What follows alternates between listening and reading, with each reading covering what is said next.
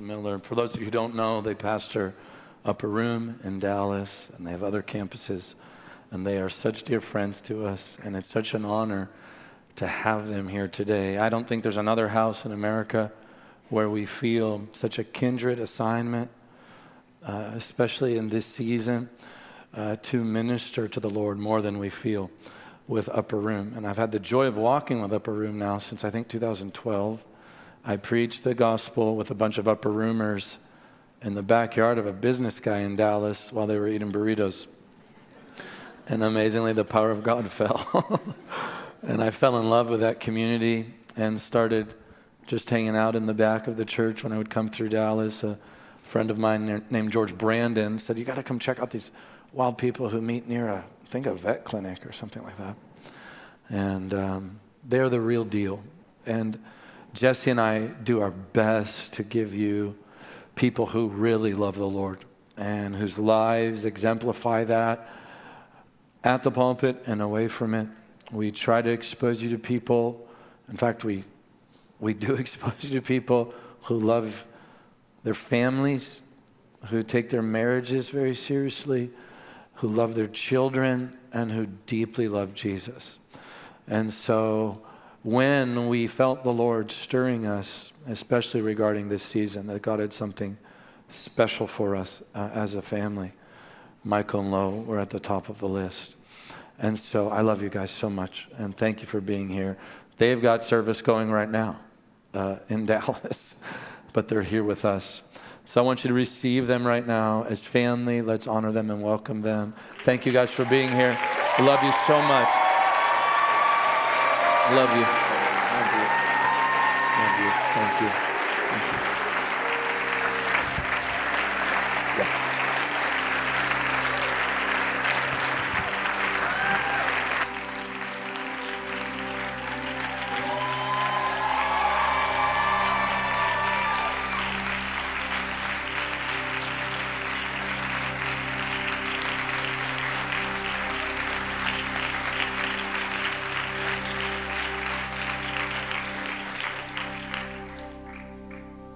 We love you guys.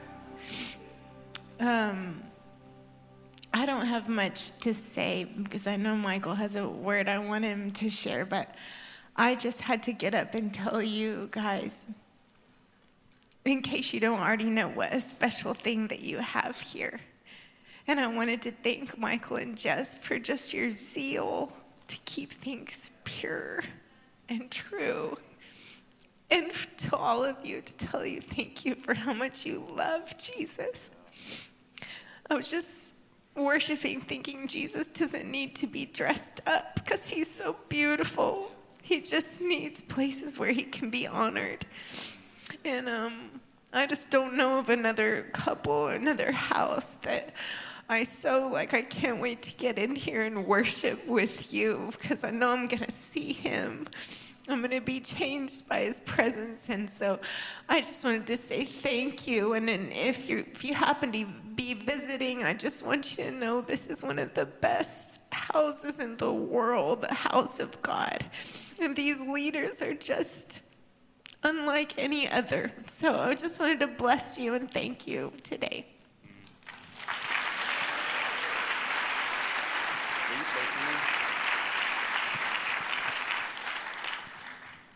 Okay, I'm going to pray for you. So, Lord, we love you so much, and we want to hear from you. And we believe, Jesus, what you said. We believe that your words are spirit and life, that they're not just words, but they do something to us. And so we ask you, Holy Ghost, through Michael today, teach us, teach us, teach us. We want to see Jesus. We want to know him. We want to be changed today. We want you to come and be in our midst more than anything else. So fill Michael with your presence even more, Lord, we ask. Amen. Well, good morning. Really honored to be with you and to see you. I talk to Michael weekly a lot of times about you, and so to be in the presence of people that I've been praying for, carrying in my heart, Seeing Michael's love for you has grown my love for you. You have an amazing father and mother here. And so it's truly, truly an honor. God's doing a new thing. There's a new thing that he's doing, and it's through a company of people like this. And I'll put a little more language to that here in just a second. I want to honor the birthday boy, though. Did y'all know it was Michael's birthday this week? Yeah. So, it is your birthday, bro! Happy birthday! Dude. Yeah. You do have a lot of grace to be 29, but you're nailing it. And I was praying for you on your birthday this week, and I felt the Lord lead me to a scripture that I feel like it frames who Michael Koulianos is and who I've seen him to be. It's out of Psalms 78, and it's a description of David. And it says this, it says that he chose David, his servant. This is Psalm 78:70. He chose David, his servant, and took him from the sheepfolds, from the care of the ewes or the young suckling lambs. He brought him to shepherd his people and to Israel his inheritance. And this is the verse that got me. It says, so David shepherded them according to the integrity of his heart and guided them with his skillful hands. And I wanted to just speak that over you, Michael. You are a true shepherd, and God has chosen you from the sheepfolds or the fairways and the greens.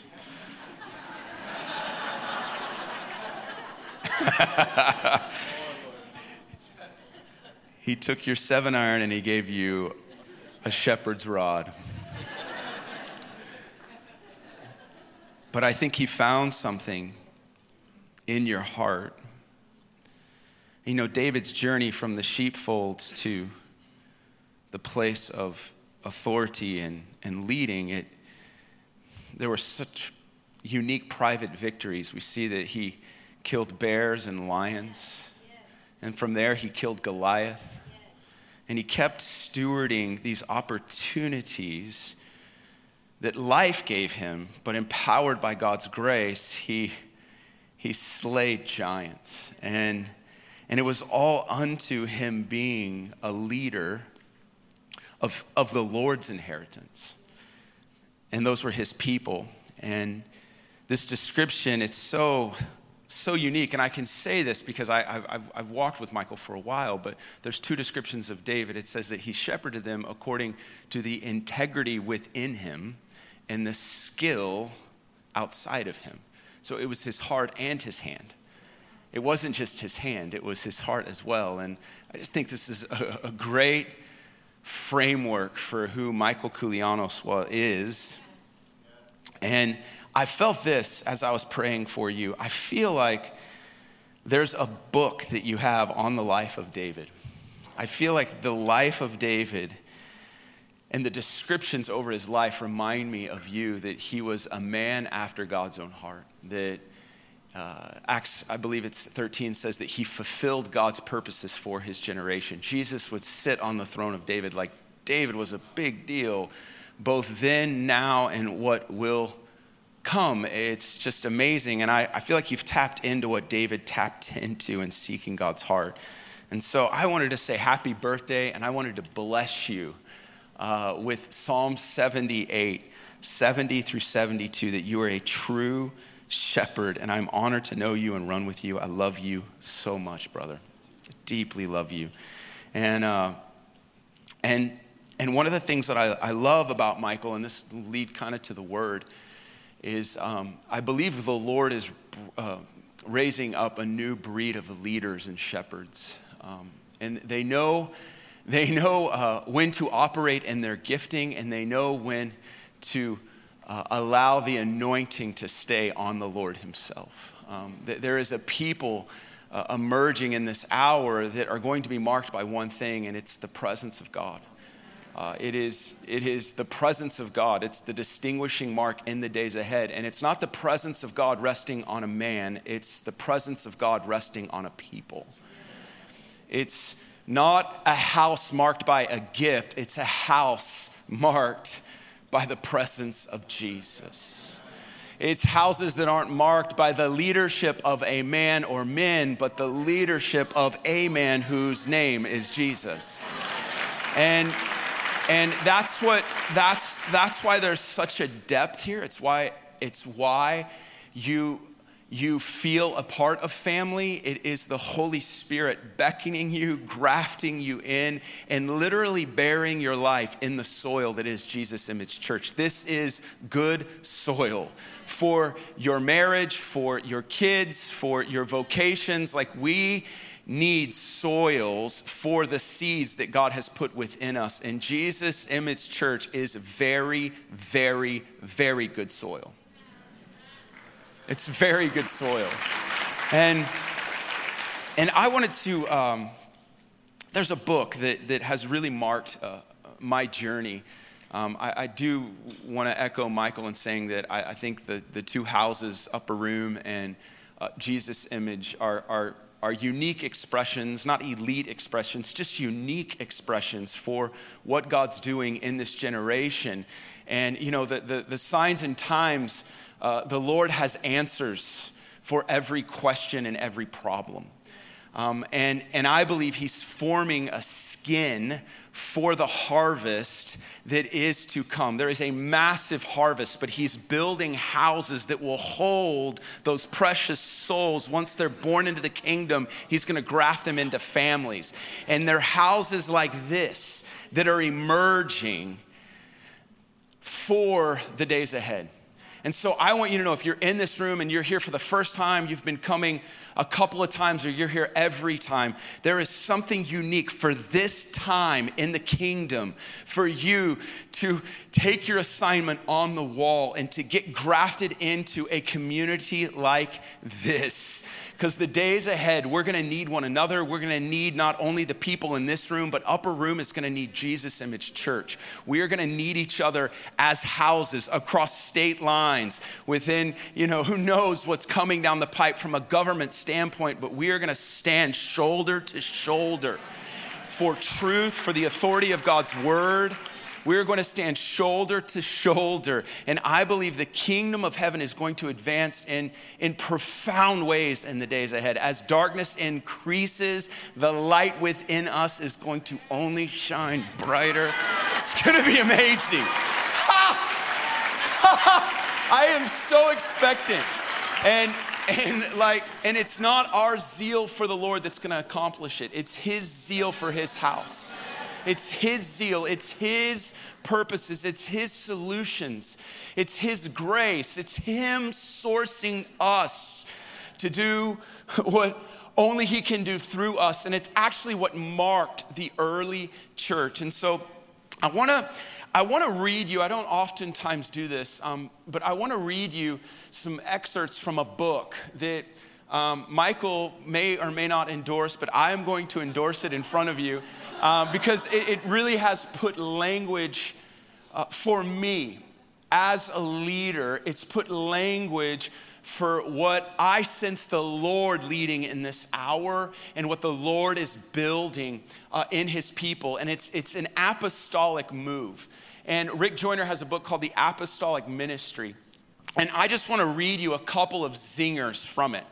Because these zingers will help frame kind of where I want to go this morning and just paint a picture for where we're all heading to, what I see God doing with Upper Room, what I see him doing with Jesus Image Church and other churches. But stingers, not zingers, which is a golf term if you're not familiar with stingers.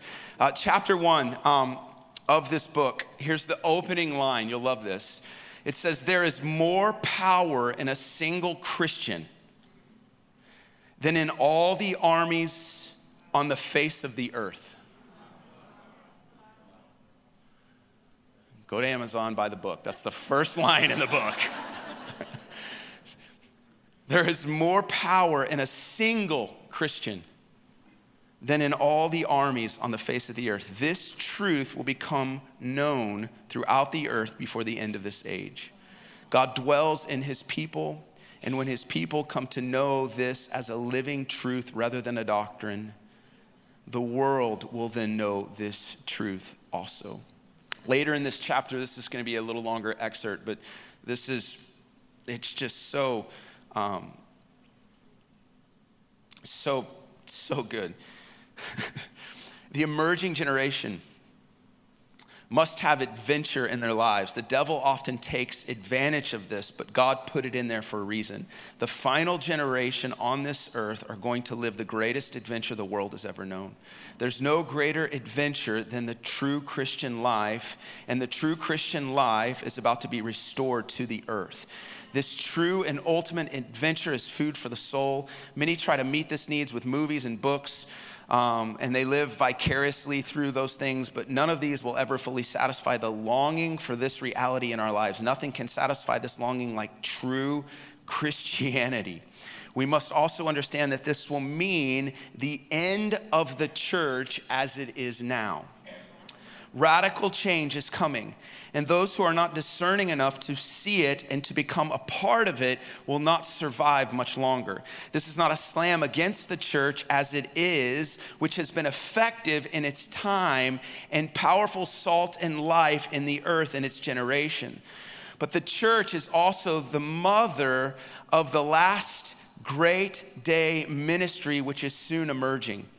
However, just as Rachel died giving birth to Benjamin, the last son born to Israel, the same will happen to the church when the last day ministry is born. We must keep in mind that few biblical types or models fit perfectly with what they are intended to represent. They're parables which are intended to teach us. But a major part of the church as we know it is not going to die because it has failed, but because it has succeeded. So true. It will have given birth to the ministry that will help transition the world between the church age and the kingdom.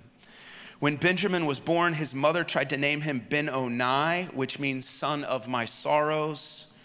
She named him this because she knew that she was dying. However, Israel changed his name to Benjamin, which means son of the right hand of God, which is where Jesus sits, which Matthew 26:64 says it's the right hand of power.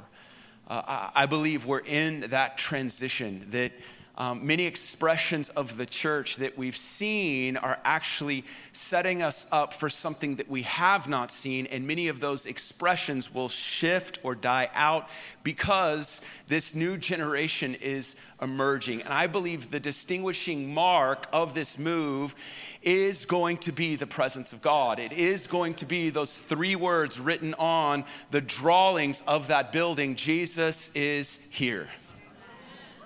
Jesus is here. The Lord is there. It is the description that marks these houses, and it marks this house. It marks this community. And I believe that transition is happening individually and corporately, meaning there's people in here, and you have been in a season of sorrow. You have been in a season where you've been transitioning, and that transitioning has been incredibly challenging.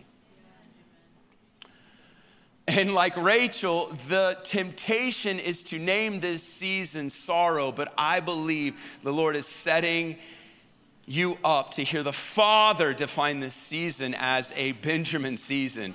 That you will actually find favor through the sorrow. You will find purpose through the pain. You will find breakthrough through the breakdown. You will find joy through the sorrow. You will find light through the darkness. That the hallway will lead you to a place of occupation. There's a process to the promise, always.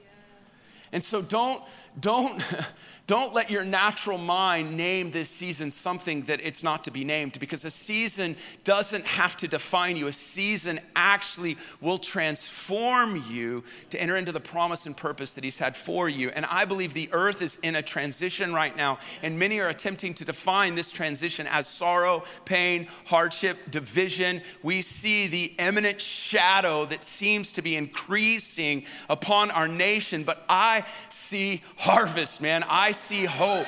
I see Jesus positioning us to break our one loaf and feed the masses.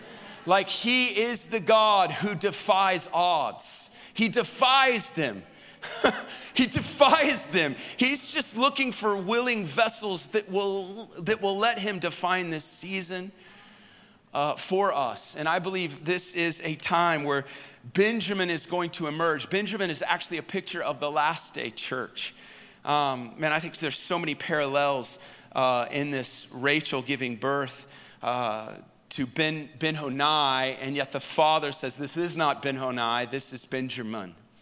Because listen, Jacob, who became Israel, he didn't want to look at what God birthed through that pain and constantly name it sorrow. He was going to raise what God birthed through that trial. And so he in faith says, no, this is not the son of my sorrow. This is the son of my favor. Amen. Matthew Henry, who he writes commentaries that I dig into. He said this about Israel renaming Ben-Honai, Benjamin. He said, Jacob, because he would not renew the sorrowful remembrance of the mother's death every time he called his son by name. So he changed the name.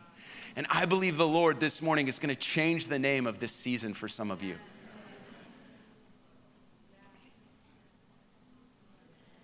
Because listen, what happens is when life throws you a curveball and when circumstances come at you and you begin to define seasons through the natural lens, then that season, like a day becomes weeks, weeks become months, months become years, and it's just your plight, and you lose expectation, you lose hope, because that one season, which was your set up, became the season where you got set back and you never got into the purposes and promises of God through that trial and pain. And I believe the Lord wants to increase faith through the light and momentary afflictions that some of you are facing. From eternity's standpoint, they are light and momentary. From your perspective, you are like, Lord, this ain't light, it ain't momentary. It's been going on for a while, it's heavy, I don't want to get up. I can barely look in the mirror. My marriage is breaking down, my finances are there. But from the eternal perspective, he says it's light and momentary. And I'm producing something in you that is an eternal weight of glory. You for eternity will weigh this, and it will be defined as glorious for all of eternity because of how you have stewarded the affliction of this season. And I believe that's for us individually, but I also believe it's for us corporately. I believe the Lord is I believe the Lord is setting us up corporately for this harvest, for what he's doing. And what I love about Michael, I've walked with Michael now, and I hear his process. I'm in his dome. Like I get in there. I know his dome. I know what he's processing, thinking through. And here's what I love about Michael. This is why I trust Michael. Michael has one plan, one strategy, and it's daily bread.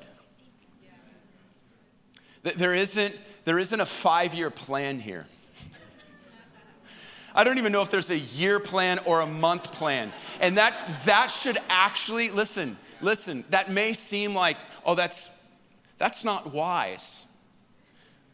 And in the world's eyes, it's not, it's foolish. But the foolishness of the world is actually the wisdom of the Father. And I believe the Lord is looking for leaders that will tether themselves in every season and say, Lord, I'm not in this position because of my plan, because of my strategy, because I came up with something as a leader. I'm in this position simply because I've been seeking your face and following you. And that pursuit as a leader is who you want to follow as a follower.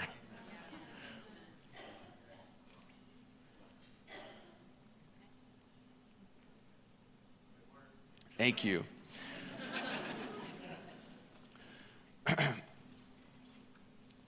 God is building his house. He wants his house back. He said, my house. Not our house, my house. My 9-year-old is beautiful, amazing, cute, and sweet, but she can pop an attitude at times. Part of that attitude is her attempting to do things in my house that she's living in. I'm such a dad right now. My dad used to pull this on me, but I'm like, baby girl, did you pay rent this week? No, this is my house. I am the father of this house, and I have provided for you all that you need to live in my house. And I feel the Lord's zeal as the father of his house to say, this is not our house, this is my house. And I have provided all that you need when you come into my house, and he is looking for leaders that will allow him to build his house. He said this, he said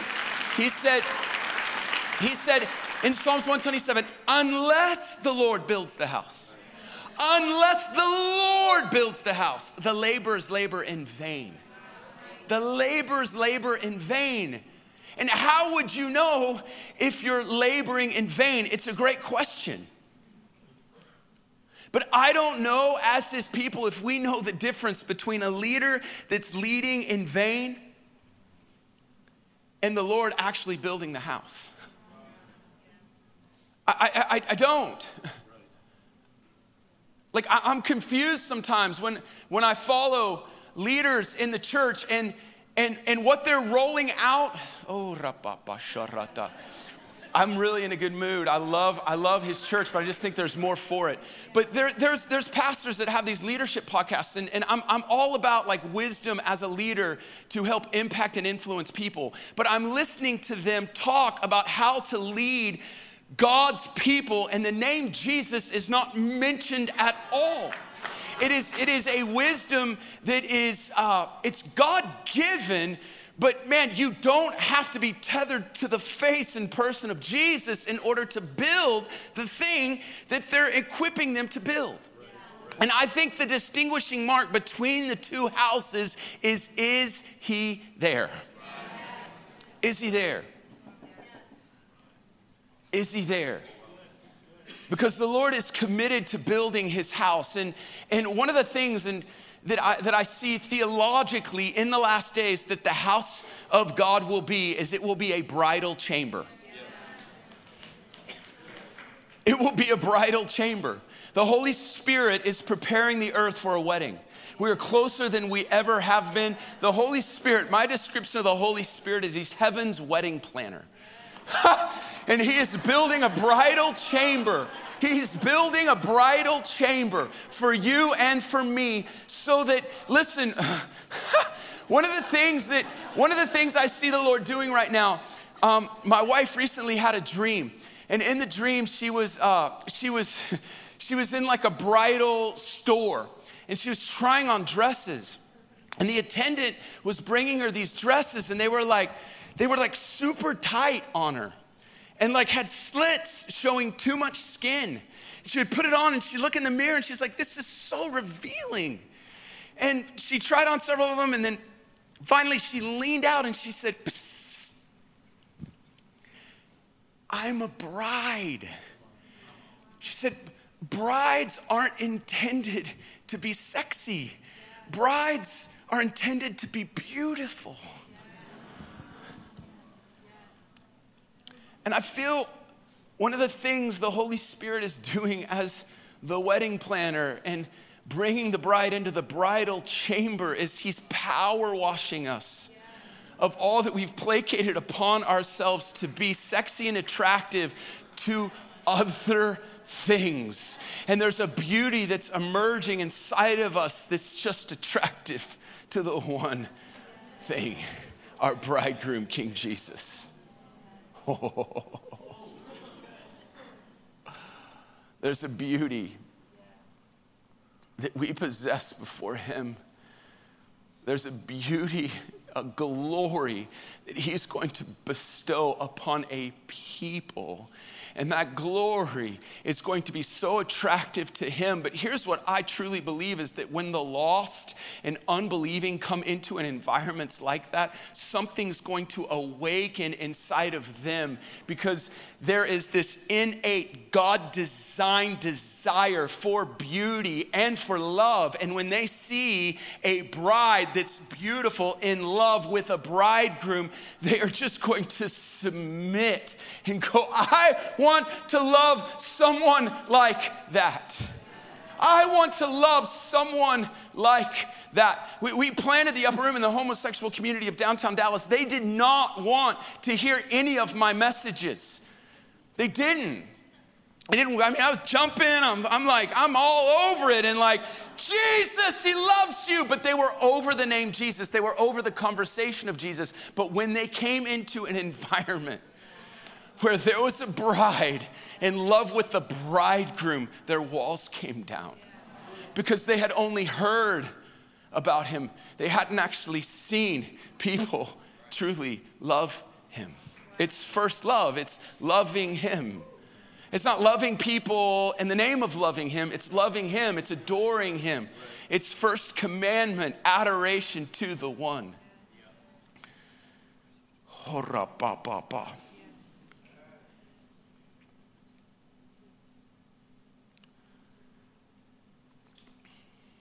The scripture I wanted to come at you from is Psalms 132 today. If you have your Bible, Psalms 132.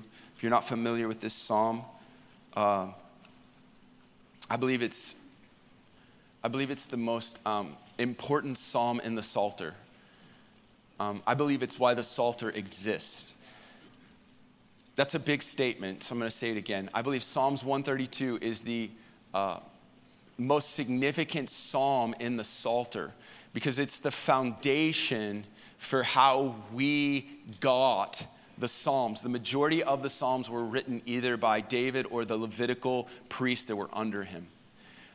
You have some other guys that were sprinkled into that, but David probably led the singular, most extravagant worship expression the earth has ever seen under David's tabernacle. A majority of the Psalms were written in the tabernacle of David. Like, better is one day in your courts than 1,000 days elsewhere. Asaph wrote that sitting in the tabernacle of David, where 33 years unceasing worship adoration was established in Israel under the leadership of King David. And Psalms 132, they think, was written by Solomon, who was David's successor, his son, and I think he was shaking in his boots because he knew he had big shoes to fill. And Psalms 132, they think, is Solomon reflecting upon the life of his father and a specific vow his father made with God. We don't know when this vow was made, but we do know that David made vow with God. And I believe it was the secret sauce to all that David would accomplish in his life. Like, there's great descriptions of the life of David. If it would be said of you or of me that at the end of our days, we fulfilled every purpose God had for us, like, check the box, well done, good and faithful servant. Amen? I want to hear that. I want to be faithful as David was faithful. David was defined as a man after God's own heart. Again, you can look at books as to why that is. Look at characteristics and traits of what made him that. But I believe deeply that Psalms 132 is the reason David carried the descriptions and accomplished what he accomplished as God's son, as God's servant, and ultimately as Israel's king. And my prayer this morning is that I can set you up to make the same vow that David made, because God's desire has not changed. And so Solomon in Psalms 132, verse 1, he's reflecting again upon his father's life. He says, "Remember, O Lord, on David's behalf all of his affliction, how he swore to the Lord and vowed to the mighty one of Jacob." So here's the vow that David made. He said, surely I will not enter my house nor lie on my bed. I will not give sleep to my eyes or slumber to my eyelids until I find a place for the Lord, a dwelling place for the mighty one of Jacob. Behold, we have heard of it in Ephrath. We found it in the field of Jar. Let us go into his dwelling place. Let us worship at his footstool. Arise, O Lord, to your resting place, you and the ark of your strength. Let your priest be clothed with righteousness, and let your godly ones sing for joy. David made a vow with God. Most likely he made that vow as a teenager in the sheep fields that we read about in Psalm 78. We don't know the exact moment, but we know that David's life lined up to this vow, that he desired to live a life that would be unto God, finding a resting place on the earth. You can see glimpses of it when Saul, who did not have this pursuit, Saul who feared man, Saul who was insecure, little in his own eyes, became demonized as a leader. He gets rejected as a king, and when he gets rejected, he gets demonized. Who do they call upon? The shepherd in the sheep fields. He had a reputation of playing a harp, and when he played the harp, it was known that the presence of God would rest upon David. How that happened, I don't know. I don't know if David had like pop-up concerts out there where he's just strumming the guitar, but somehow word was out about his pursuit as a teenager. And so David gets called into the king's chambers, and he's playing the harp, and the demons flee, and I believe it's because of this vow. It put him before Saul. I believe David had a history with this vow, seeing lions and bears be killed by his bare hands. We see the history that he had when he goes and gets the 5 smooth stones and slays Goliath. But I believe it was all because of this vow that he made. Lord, I want a life that is defined by you resting on me. In all that I am, in all of my strength and energies, may this become my all-consuming desire to set you and your face before me. It's a Psalms 27:4. One thing I ask, this is what I seek, that I may gaze upon the beauty of the Lord all the days of my life. The beauty of Jesus is the answer to every issue in this room. And David knew that.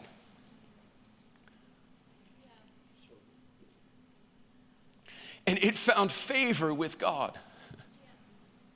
David did not find favor with God because he was valiant, because he was brave, because he was full of faith. David found favor with God because he sought God's desire for his life. And it was, Lord, let my life be a resting place for you. Amen. It's why you're in this room this morning. It's what drew you here. It's like the deepest desire is that our lives, our marriages, our families would be marked by this reality. Oh, arise, O Lord, you and the ark of your strength, and rest upon all that I am. God, I want to steward your presence. I want to steward your face before all that I face.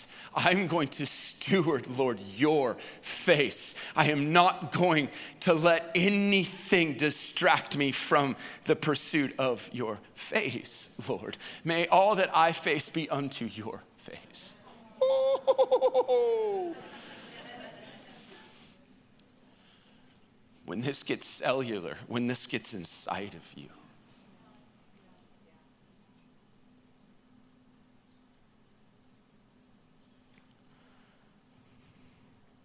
it's what made David David.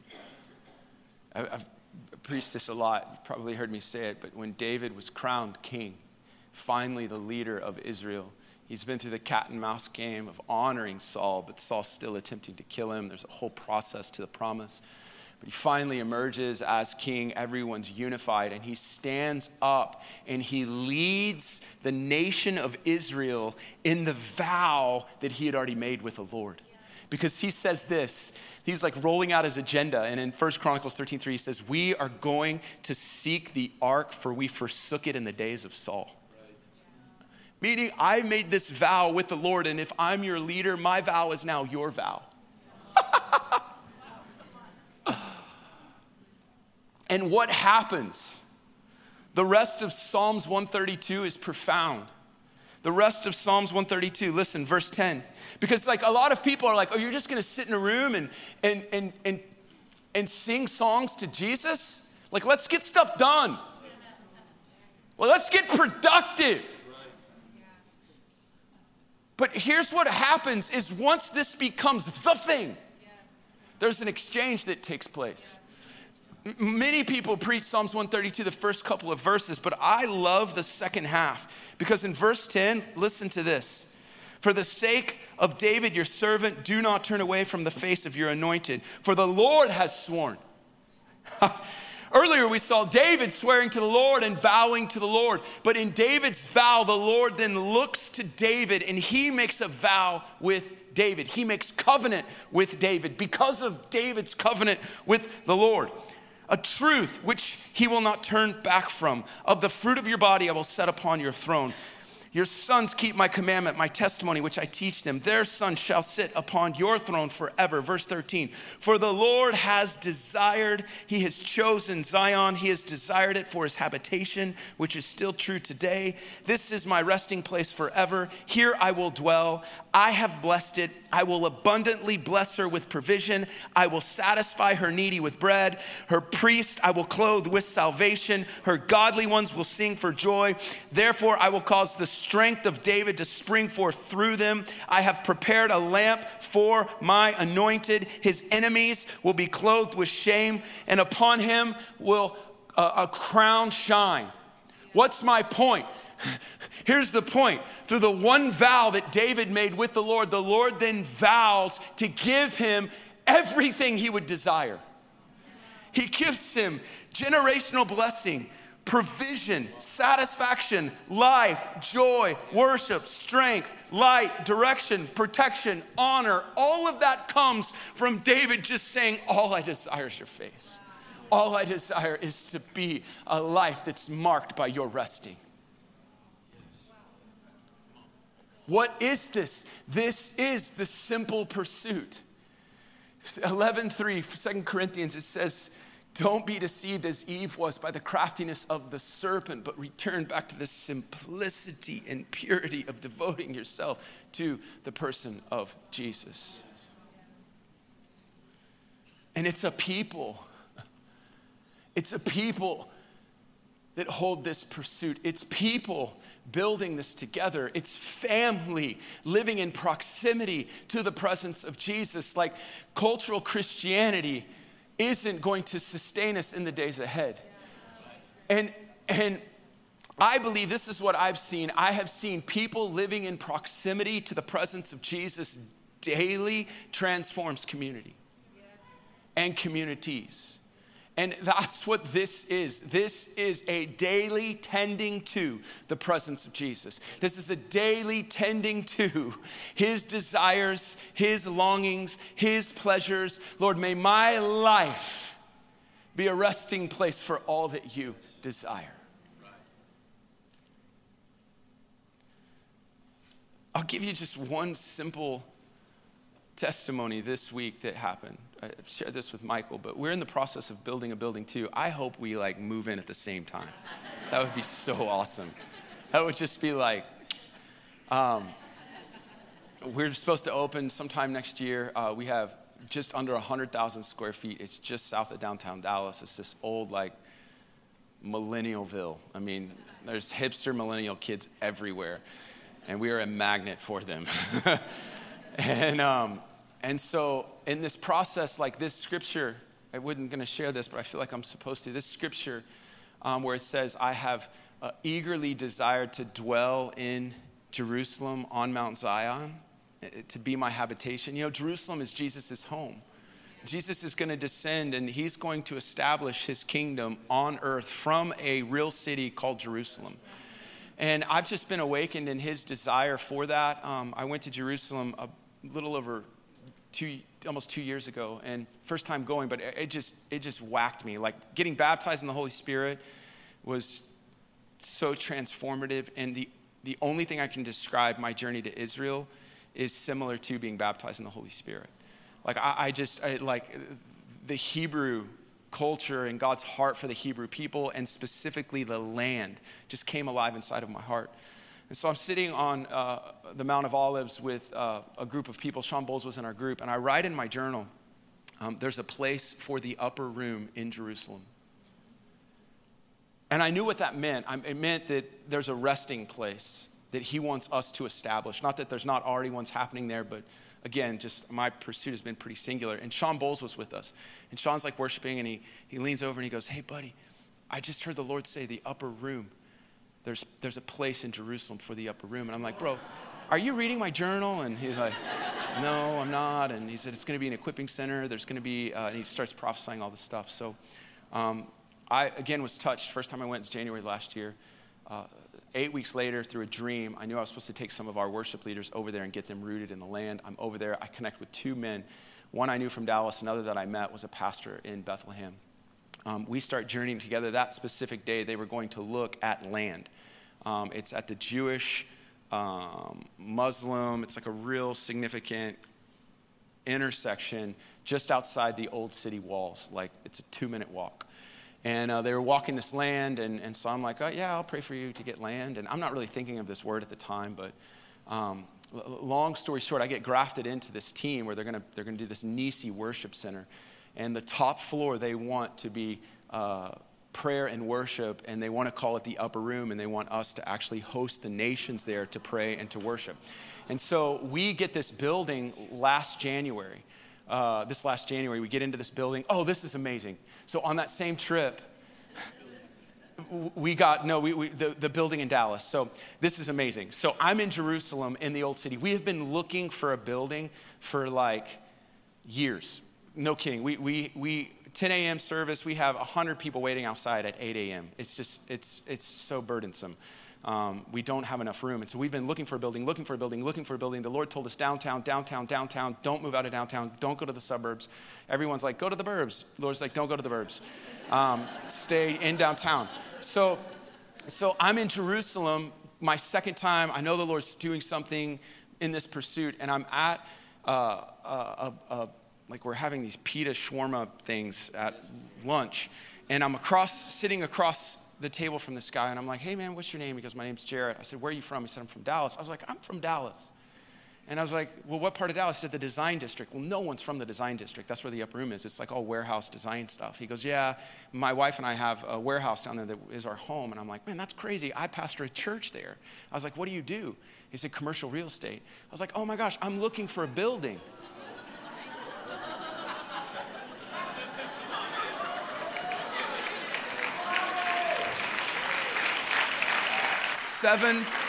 Seven months later, we purchased our property from him.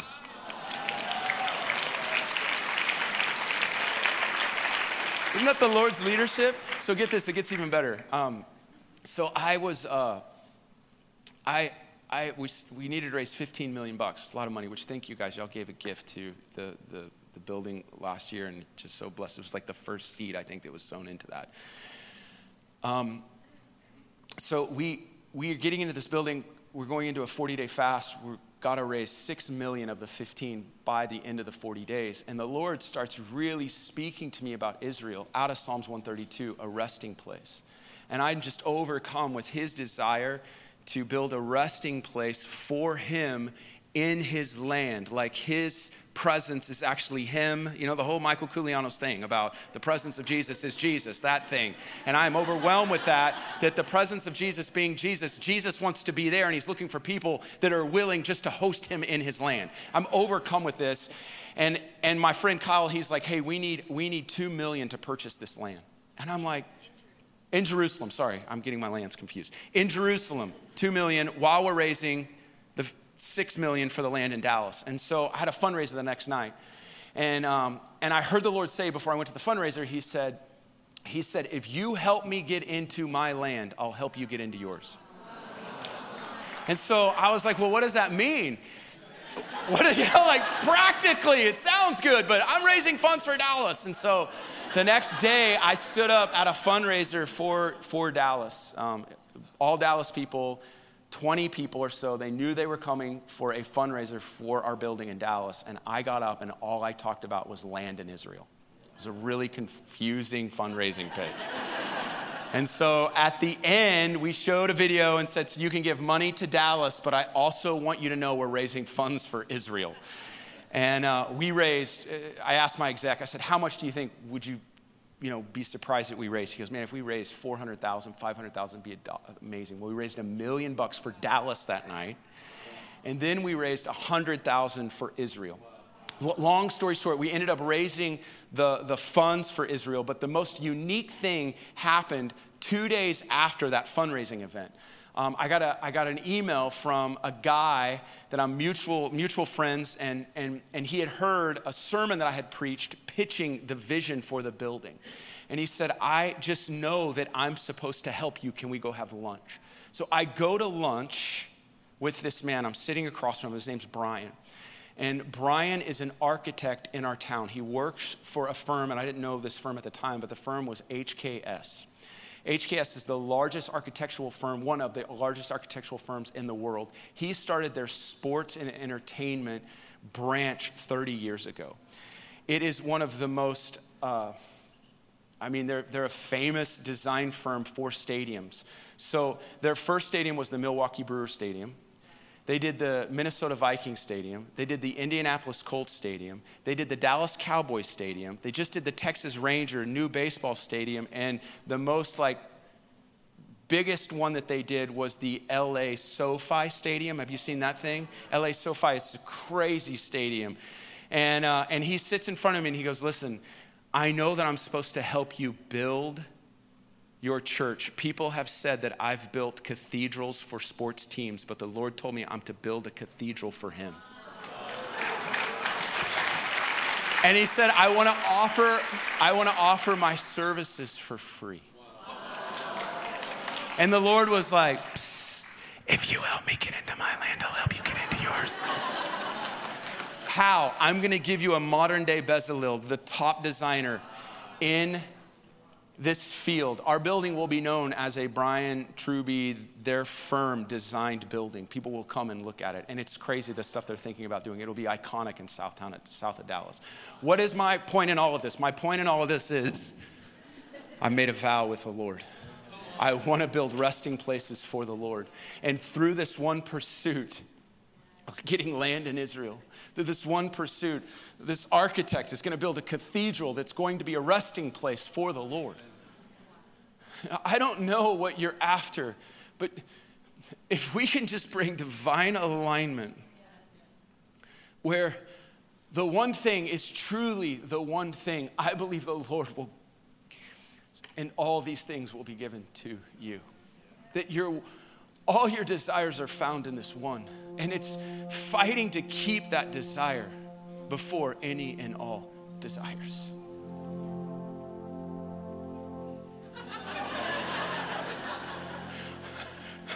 I thought that was the Lord, man. I was like, you got me, girl. Woo! I thought it was an airplane at first, and then I was like, no, that could be an angel. The Lord's really stamping this message. Hey, I just, family, can I call us family? Can we go after this together? Can you know that there's a tribe in Dallas that's contending for your promises? And will you contend for ours? I feel like we're on the same trajectory that God, there's an emerging, victorious, beautiful bride that is saturated by the presence of Jesus, but they are in love with the one. And there's a generation longing for that.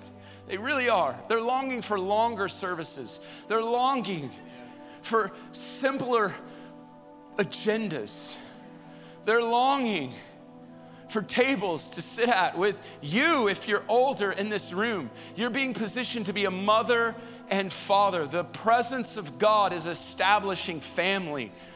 And it's around tables where the presence of Jesus is marking it. But man, millennials are looking for mothers and fathers. They're looking for those that they can rest under, that they'll be raised up in, believed in. And I'm looking around the room at some gray-haired, seasoned believers, and you're here for that reason.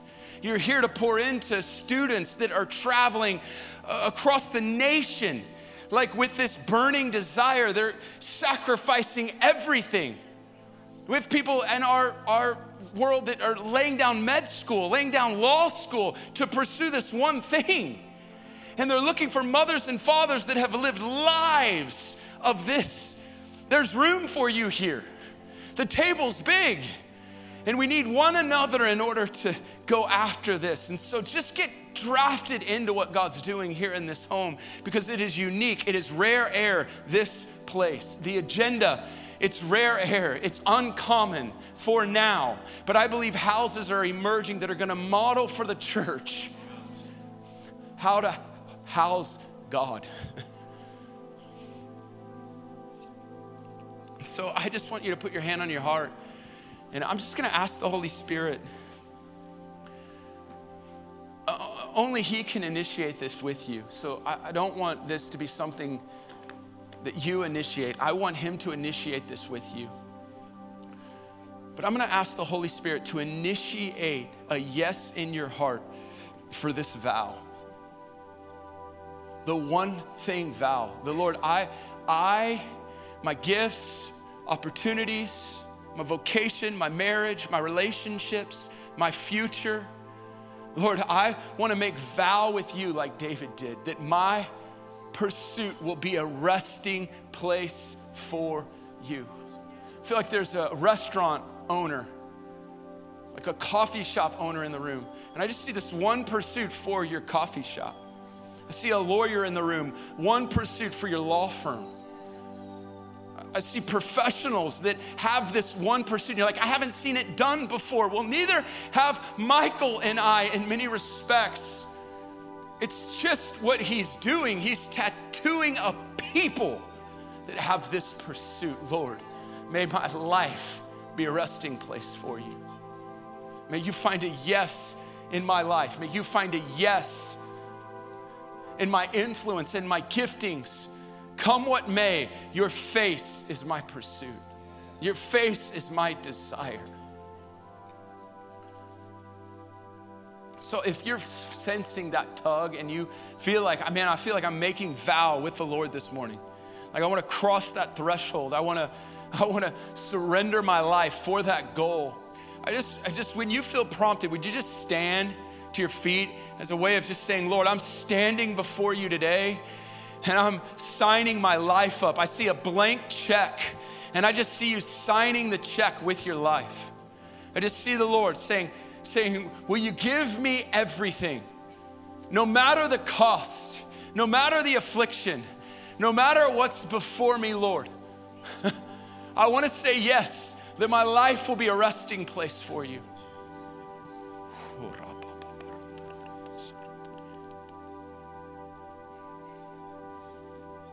Oh.